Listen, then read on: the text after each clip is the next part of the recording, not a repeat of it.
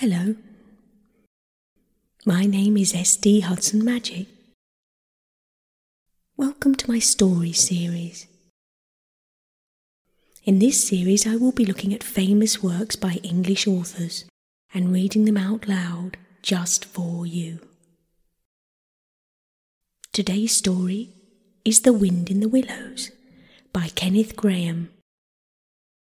But before we begin, let's get comfortable. Settle back in your chair or perhaps in your bed. Take a deep breath in through your nose. That's it. Then let it out on a long sigh.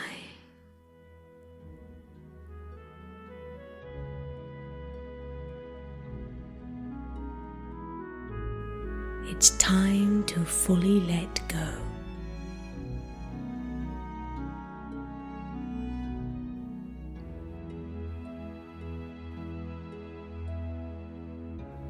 Listen to the words I speak and settle down in the knowledge you are safe and supported as you escape from all the busyness of the day.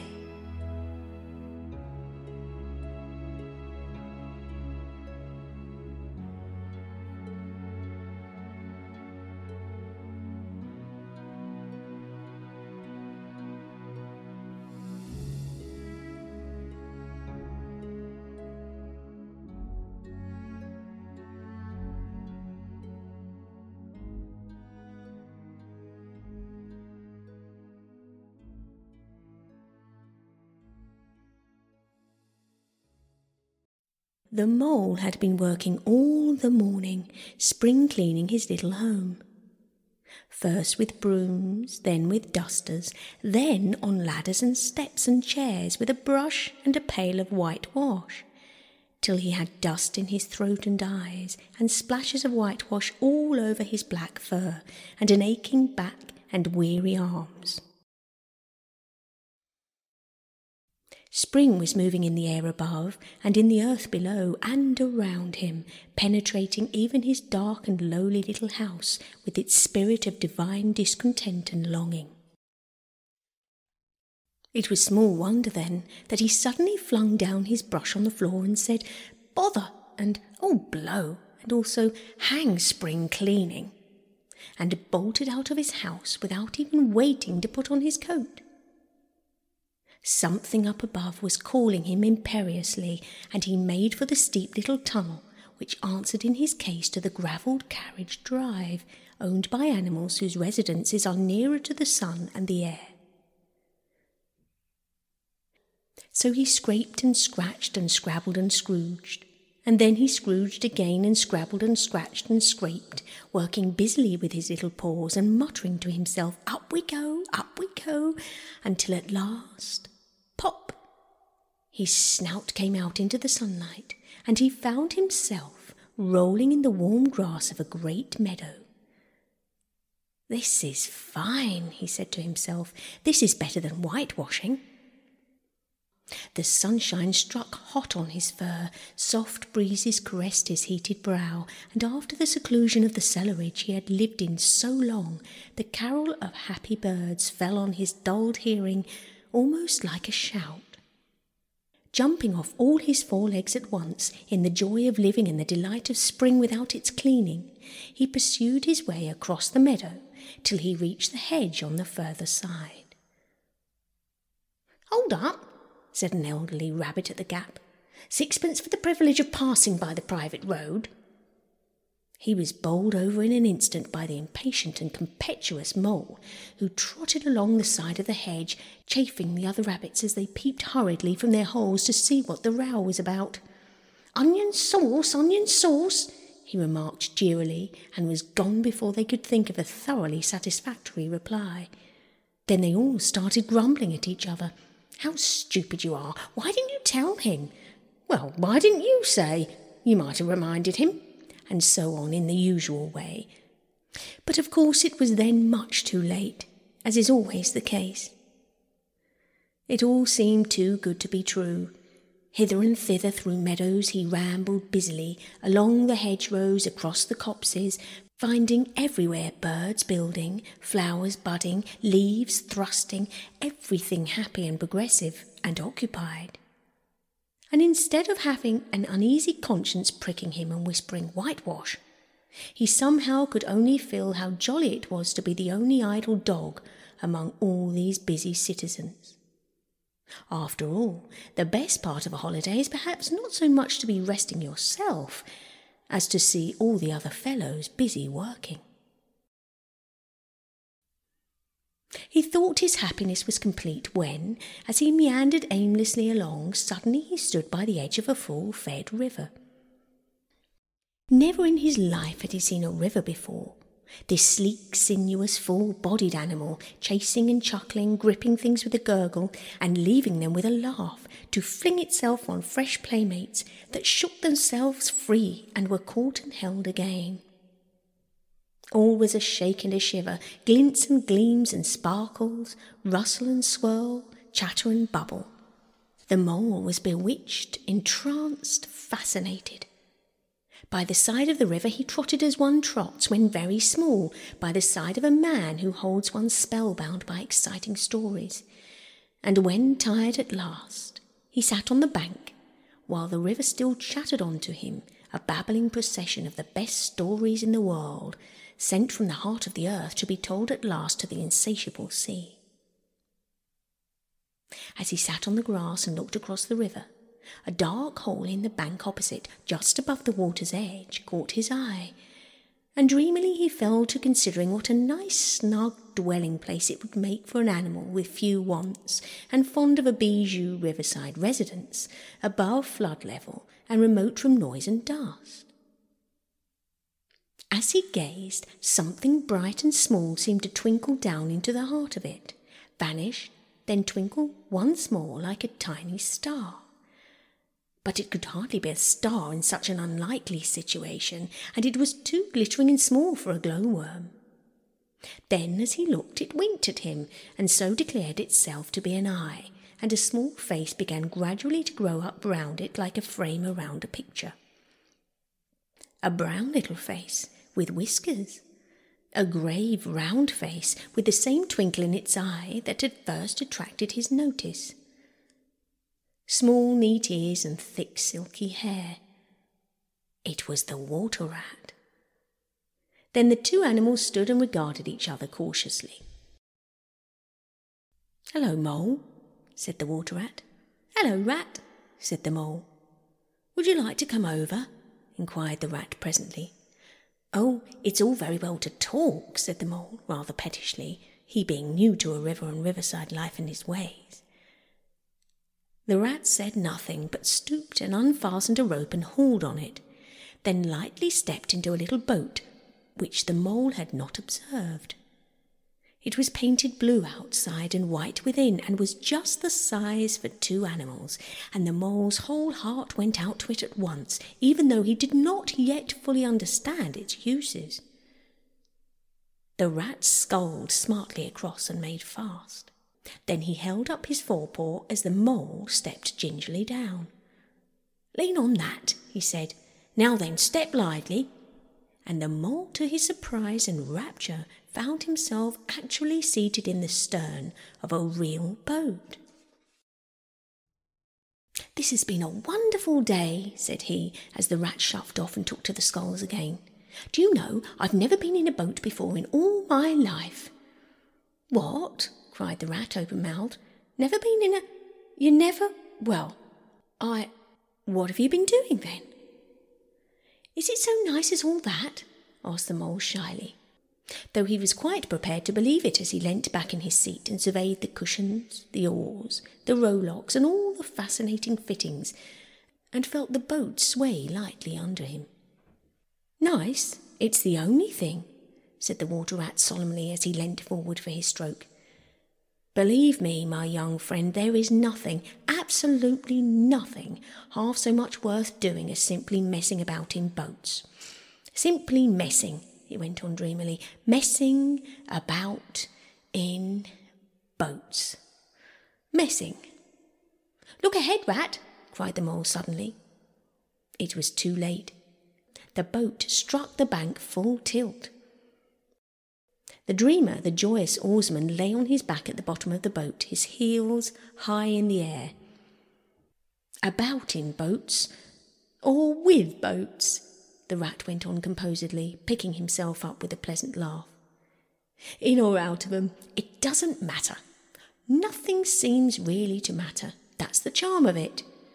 Whether you get away or whether you don't, whether you arrive at your destination or whether you reach somewhere else, or whether you never get anywhere at all, you're always busy and you never do anything in particular. And when you've done it, there's always something else to do, and you can do it again if you like, but you'd much better not. Look here, if you've really nothing else on hand this morning, supposing we drop down the river together and have a long day of it. The Mole waggled his toes from sheer happiness, spread his chest with a sigh of contentment, and leaned back blissfully into the soft cushions. What a day I'm having, he said. Let us start at once. Hold hard a minute then, said the Rat. He looped the painter through a ring in his landing stage, climbed up to his hole above, and after a short interval reappeared, staggering under a fat wicker luncheon basket. Shove that under your feet, he observed to the Mole as he passed it down into the boat. Then he untied the painter and took the sculls again. What's inside it? Asked the Mole, wriggling with curiosity. There's cold chicken inside it, replied the Rat briefly. Cold tongue, cold ham, cold beef, pickled gherkins, salad, fresh rolls, cress sandwiches, potted meat, ginger beer, lemonade, soda water. Oh, stop, cried the Mole in ecstasies. This is too much. Do you really think so? Inquired the Rat seriously. It's only what I always take on these little excursions, and the other animals are always telling me I'm a mean beast and cut it very fine. The Mole never heard a word he was saying, absorbed in the new life he was entering upon, intoxicated with the sparkle, the ripple, the scents and the sounds and the sunlight. He trailed a paw in the water and dreamed long waking dreams. The Water Rat, like the good little fellow he was, sculled steadily on and forbore to disturb him. I like your clothes awfully, old chap, he remarked after some half an hour or so had passed. I'm going to get a black velvet smoking suit myself some day, as soon as I can afford it. I beg your pardon, said the Mole, pulling himself together with an effort. You must think me very rude, but all this is so new to me. So this is a river? The river, corrected the Rat. And you really live by the river? What a jolly life. By it and with it and on it and in it, said the Rat. It's brother and sister to me, and aunts and company and food and drink and, naturally, washing. It's my world, and I don't want any other. What it hasn't got is not worth having, and what it doesn't know is not worth knowing. Lord, the times we've had together. Whether in winter or summer, spring or autumn, it's always got its fun and its excitements. When the floods are on in February, and my cellars and basement are brimming with drink that's no good to me, and the brown water runs by my best bedroom window, or again when it all drops away and shows patches of mud that smells like plum cake, and the rushes and weed clog the channels, and I can potter about dry-shod over most of the bed of it, and find fresh food to eat and things careless people have dropped out of boats. But isn't it a bit dull at times? The Mole ventured to ask. Just you in the river, and no one else to pass a word with. No one else to... Well, I mustn't be hard on you, said the Rat with forbearance. You're new to it, and of course you don't know. The bank is so crowded nowadays that many people are moving away altogether. Oh, no, it isn't what it used to be, at all. Otters, kingfishers, dabchicks, moorhens, all of them about all day long, and always wanting you to do something, as if a fellow had no business of his own to attend to. What lies over there? Asked the Mole, waving a paw towards a background of woodland, that darkly framed the water meadows on one side of the river. "That? Oh, that's just the Wild Wood," said the rat shortly. "We don't go there very much, we river bankers." Aren't they very nice people in there?" said the mole a trifle nervously. "Well," replied the rat, "let me see. The squirrels are all right, and the rabbits, some of them. But rabbits are a mixed lot. And then there's Badger, of course. He lives right in the heart of it. Wouldn't live anywhere else either if you paid him to do it. Dear old Badger. Nobody interferes with him, and they better not," he added significantly. "Why, who should interfere with him?" asked the mole. "Well, of course, there are others," explained the rat in a hesitatingly sort of way. "Weasels and stoats and foxes and so on. They're all right in a way. I'm very good friends with them past the time of day when we meet and all that. But they break out sometimes, there's no denying it, and then, well, you can't really trust them, and that's the fact." The mole knew well that it is quite against animal etiquette to dwell on possible trouble ahead, or even to allude to it, so he dropped the subject. "And beyond the Wild Wood again?" he asked, "where it's all blue and dim, and one sees what may be hills, or perhaps they mayn't, and something like the smoke of towns, or is it only cloud drift?"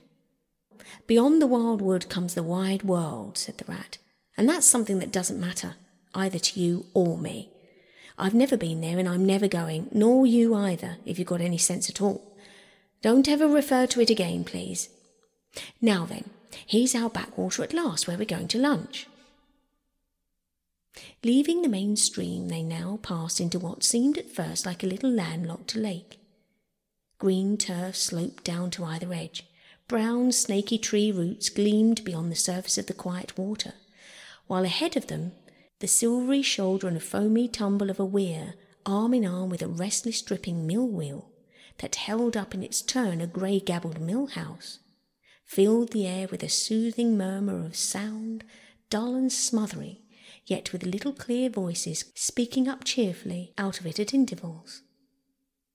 It was so very beautiful that the mole could only hold up both forepaws and gasp, "Oh my, oh my, oh my."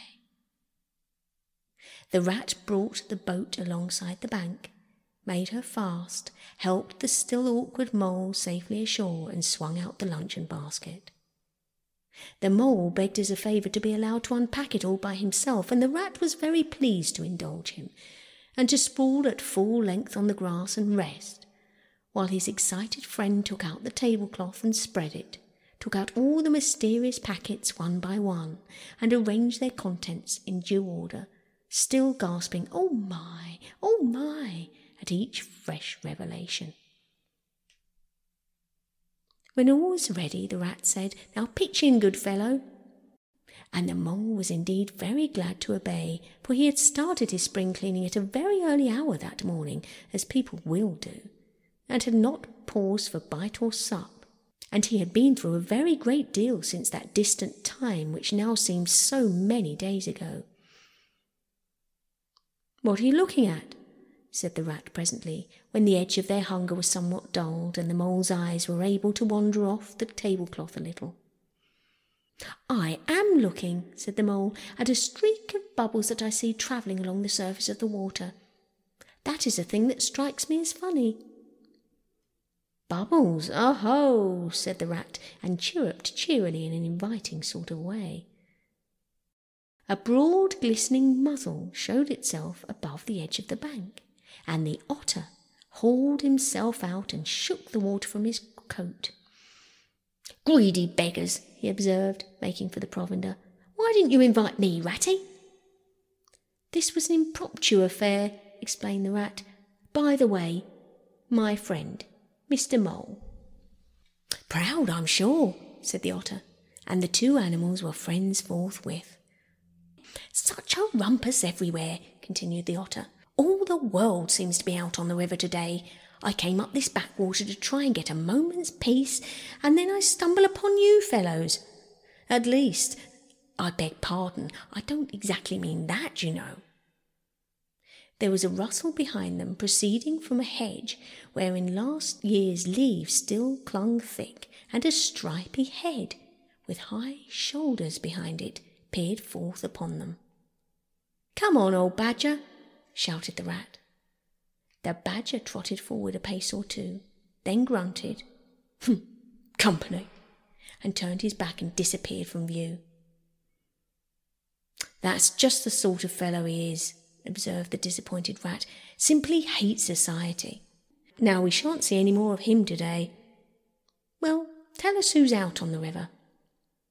"Toad's out for one," replied the otter, "in his brand new wager boat, new togs, new everything." The two animals looked at each other and laughed. "Once it was nothing but sailing," said the rat. "Then he tired of that and took to punting. Nothing would please him but to punt all day and every day, and a nice mess he made of it. Last year it was houseboating, and we all had to go and stay with him in his houseboat and pretend we liked it. He was going to spend the rest of his life in a houseboat. It's all the same whatever he takes up. He gets tired of it and starts on something fresh. Such a good fellow too," remarked the otter reflectively, "but no stability, especially in a boat." From where they sat, they could get a glimpse of the main stream across the island that separated them, and just then a water boat flashed into view, the rower a short, stout figure, splashing badly and rolling a good deal, but working his hardest. The rat stood up and hailed him, but Toad, for it was he, shook his head and settled sternly to his work. "He'll be out of the boat in a minute if he rolls like that," said the rat, sitting down again. "Of course he will," chuckled the otter. "Did I ever tell you that good story about Toad and the lock keeper? It happened this way. Toad, an errant mayfly, swerved unsteadily athwart the current in the intoxicated fashion affected by young bloods of mayflies seeking life. A swirl of water in a kloop, and the mayfly was visible no more. Neither was the otter. The mole looked down. The voice was still in his ears, but the turf whereupon he had sprawled was clearly vacant. Not an otter to be seen as far as the distant horizon. But again there was a streak of bubbles on the surface of the river. The rat hummed a tune, and the mole recollected the animal etiquette forbade any sort of comment on the sudden disappearance of one's friends at any moment, for any reason or no reason whatsoever. "Well, well," said the rat, "I suppose we ought to be moving. I wonder which of us had better pack the luncheon basket." He did not speak as if he was frightfully eager for the treat. "Oh, please let me," said the mole. So, of course, the rat let him. Packing the basket was not quite such pleasant work as unpacking the basket. It never is. But the mole was bent on enjoying everything, and although just when he had got the basket packed and strapped up tightly, he saw a plate staring up at him from the grass, and when the job had been done again, the rat pointed out a fork which anybody ought to have seen, and last of all, behold the mustard pot, which he had been sitting on without knowing it. Still, somehow the thing got finished at last, without much loss of temper. The afternoon sun was getting low as the rat sculled gently homewards in a dreamy mood, murmuring poetry things over to himself, and not paying much attention to Mole. But the mole was very full of lunch and self-satisfaction and pride, and already quite at home in a boat, so he thought, and was getting a bit restless besides. And presently he said, "Ratty, please, I want to row now." The rat shook his head with a smile. "Not yet, my young friend," he said. "Wait till you've had a few lessons. It's not so easy as it looks."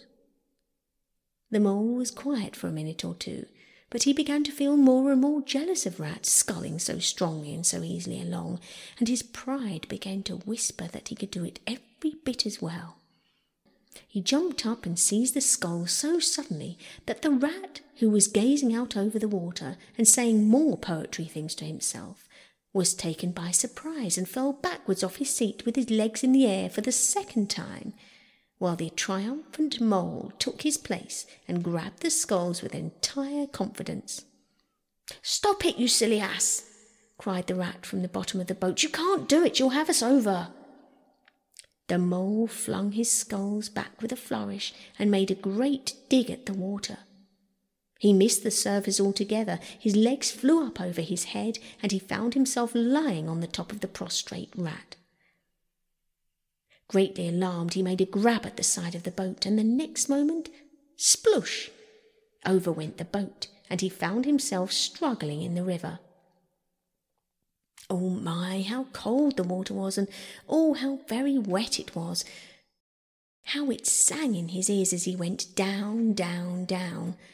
How bright and welcome the sun looked as he rose to the surface, coughing and spluttering. How black was his despair when he found himself sinking again. Then a fur paw gripped him by the back of the neck. It was the Rat, and he was evidently laughing. The Mole could feel him laughing right down his arm and through his paw, and so into his, the Mole's, neck. The Rat got hold of a skull and shoved it under the Mole's arm. Then he did the same by the other side of him, and swimming behind, propelled the helpless animal to shore, hauled him out, and set him down on the bank, a squashy, pulpy lump of misery. When the Rat had rubbed him down a bit, and wrung some of the wet out of him, and said, "Now then, old fellow, trot up and down the towing path as hard as you can till you're warm and dry again, while I dive for the luncheon basket." So the dismal Mole, wet without and ashamed within, trotted about till he was fairly dry, whilst the Rat plunged into the water again, recovered the boat, righted her and made her fast, fetched his floating property to shore by degrees, and finally dived successfully for the luncheon basket and struggled to land with it. When all was ready for a start once more, the Mole, limp and dejected, took his seat in the stern of the boat, and as they set off he said in a low voice, broken with emotion, "Ratty, my generous friend, I'm very sorry indeed for my foolish and ungrateful conduct. My heart quite fails me when I think how I might have lost that beautiful luncheon basket. Indeed, I have been a complete ass, and I know it. Will you overlook it this once and forgive me, and let things go on as before?" "That's all right, bless you," responded the Rat cheerily. "What's a little wet to a water rat? I'm more in the water than out of it most days. Don't you think any more about it. And look here, I really think you'd better come and stop with me for a little time. It's very plain and rough, you know, not like Toad's house at all, but you haven't seen that yet. Still, I can make you comfortable. And I'll teach you how to row and to swim, and you'll soon be as handy on the water as any of us." The Mole was so touched by his kind manner of speaking that he could find no voice to answer him, and he had to brush away a tear or two with the back of his paw. But the Rat kindly looked in another direction, and presently the Mole's spirits revived again, and he was even able to give some straight back talk to a couple of moorhens who were sniggering to each other about his bedraggled appearance. When they got home, the Rat made a bright fire in the parlour, and planted the Mole in an armchair in front of it, having fetched down a dressing-gown and slippers for him, and told him river stories till supper-time. Very thrilling stories they were, too, to an earth-dwelling animal like Mole. Stories about weirs and sudden floods and leaping pike and steamers that flung hard bottles, at least bottles were certainly flung, and from steamers, so presumably by them, and about herons and how particular they were whom they spoke to, and about adventures down drains and night fishings with otters or excursions far afield with badger. Supper was a most cheerful meal, but very shortly afterwards a terribly sleepy Mole had to be escorted upstairs by his considerate host to the best bedroom, where he soon laid his head on his pillow in great peace and contentment, knowing that his new-found friend the river was lapping the sill of his window. This day was only the first of many similar ones for the emancipated Mole, each of them longer and fuller of interest as the ripened summer moved onwards. He learned to swim and to row, and entering into the joy of running water, and with ear to the reed steams he caught at intervals something of what the wind went whispering so constantly among them.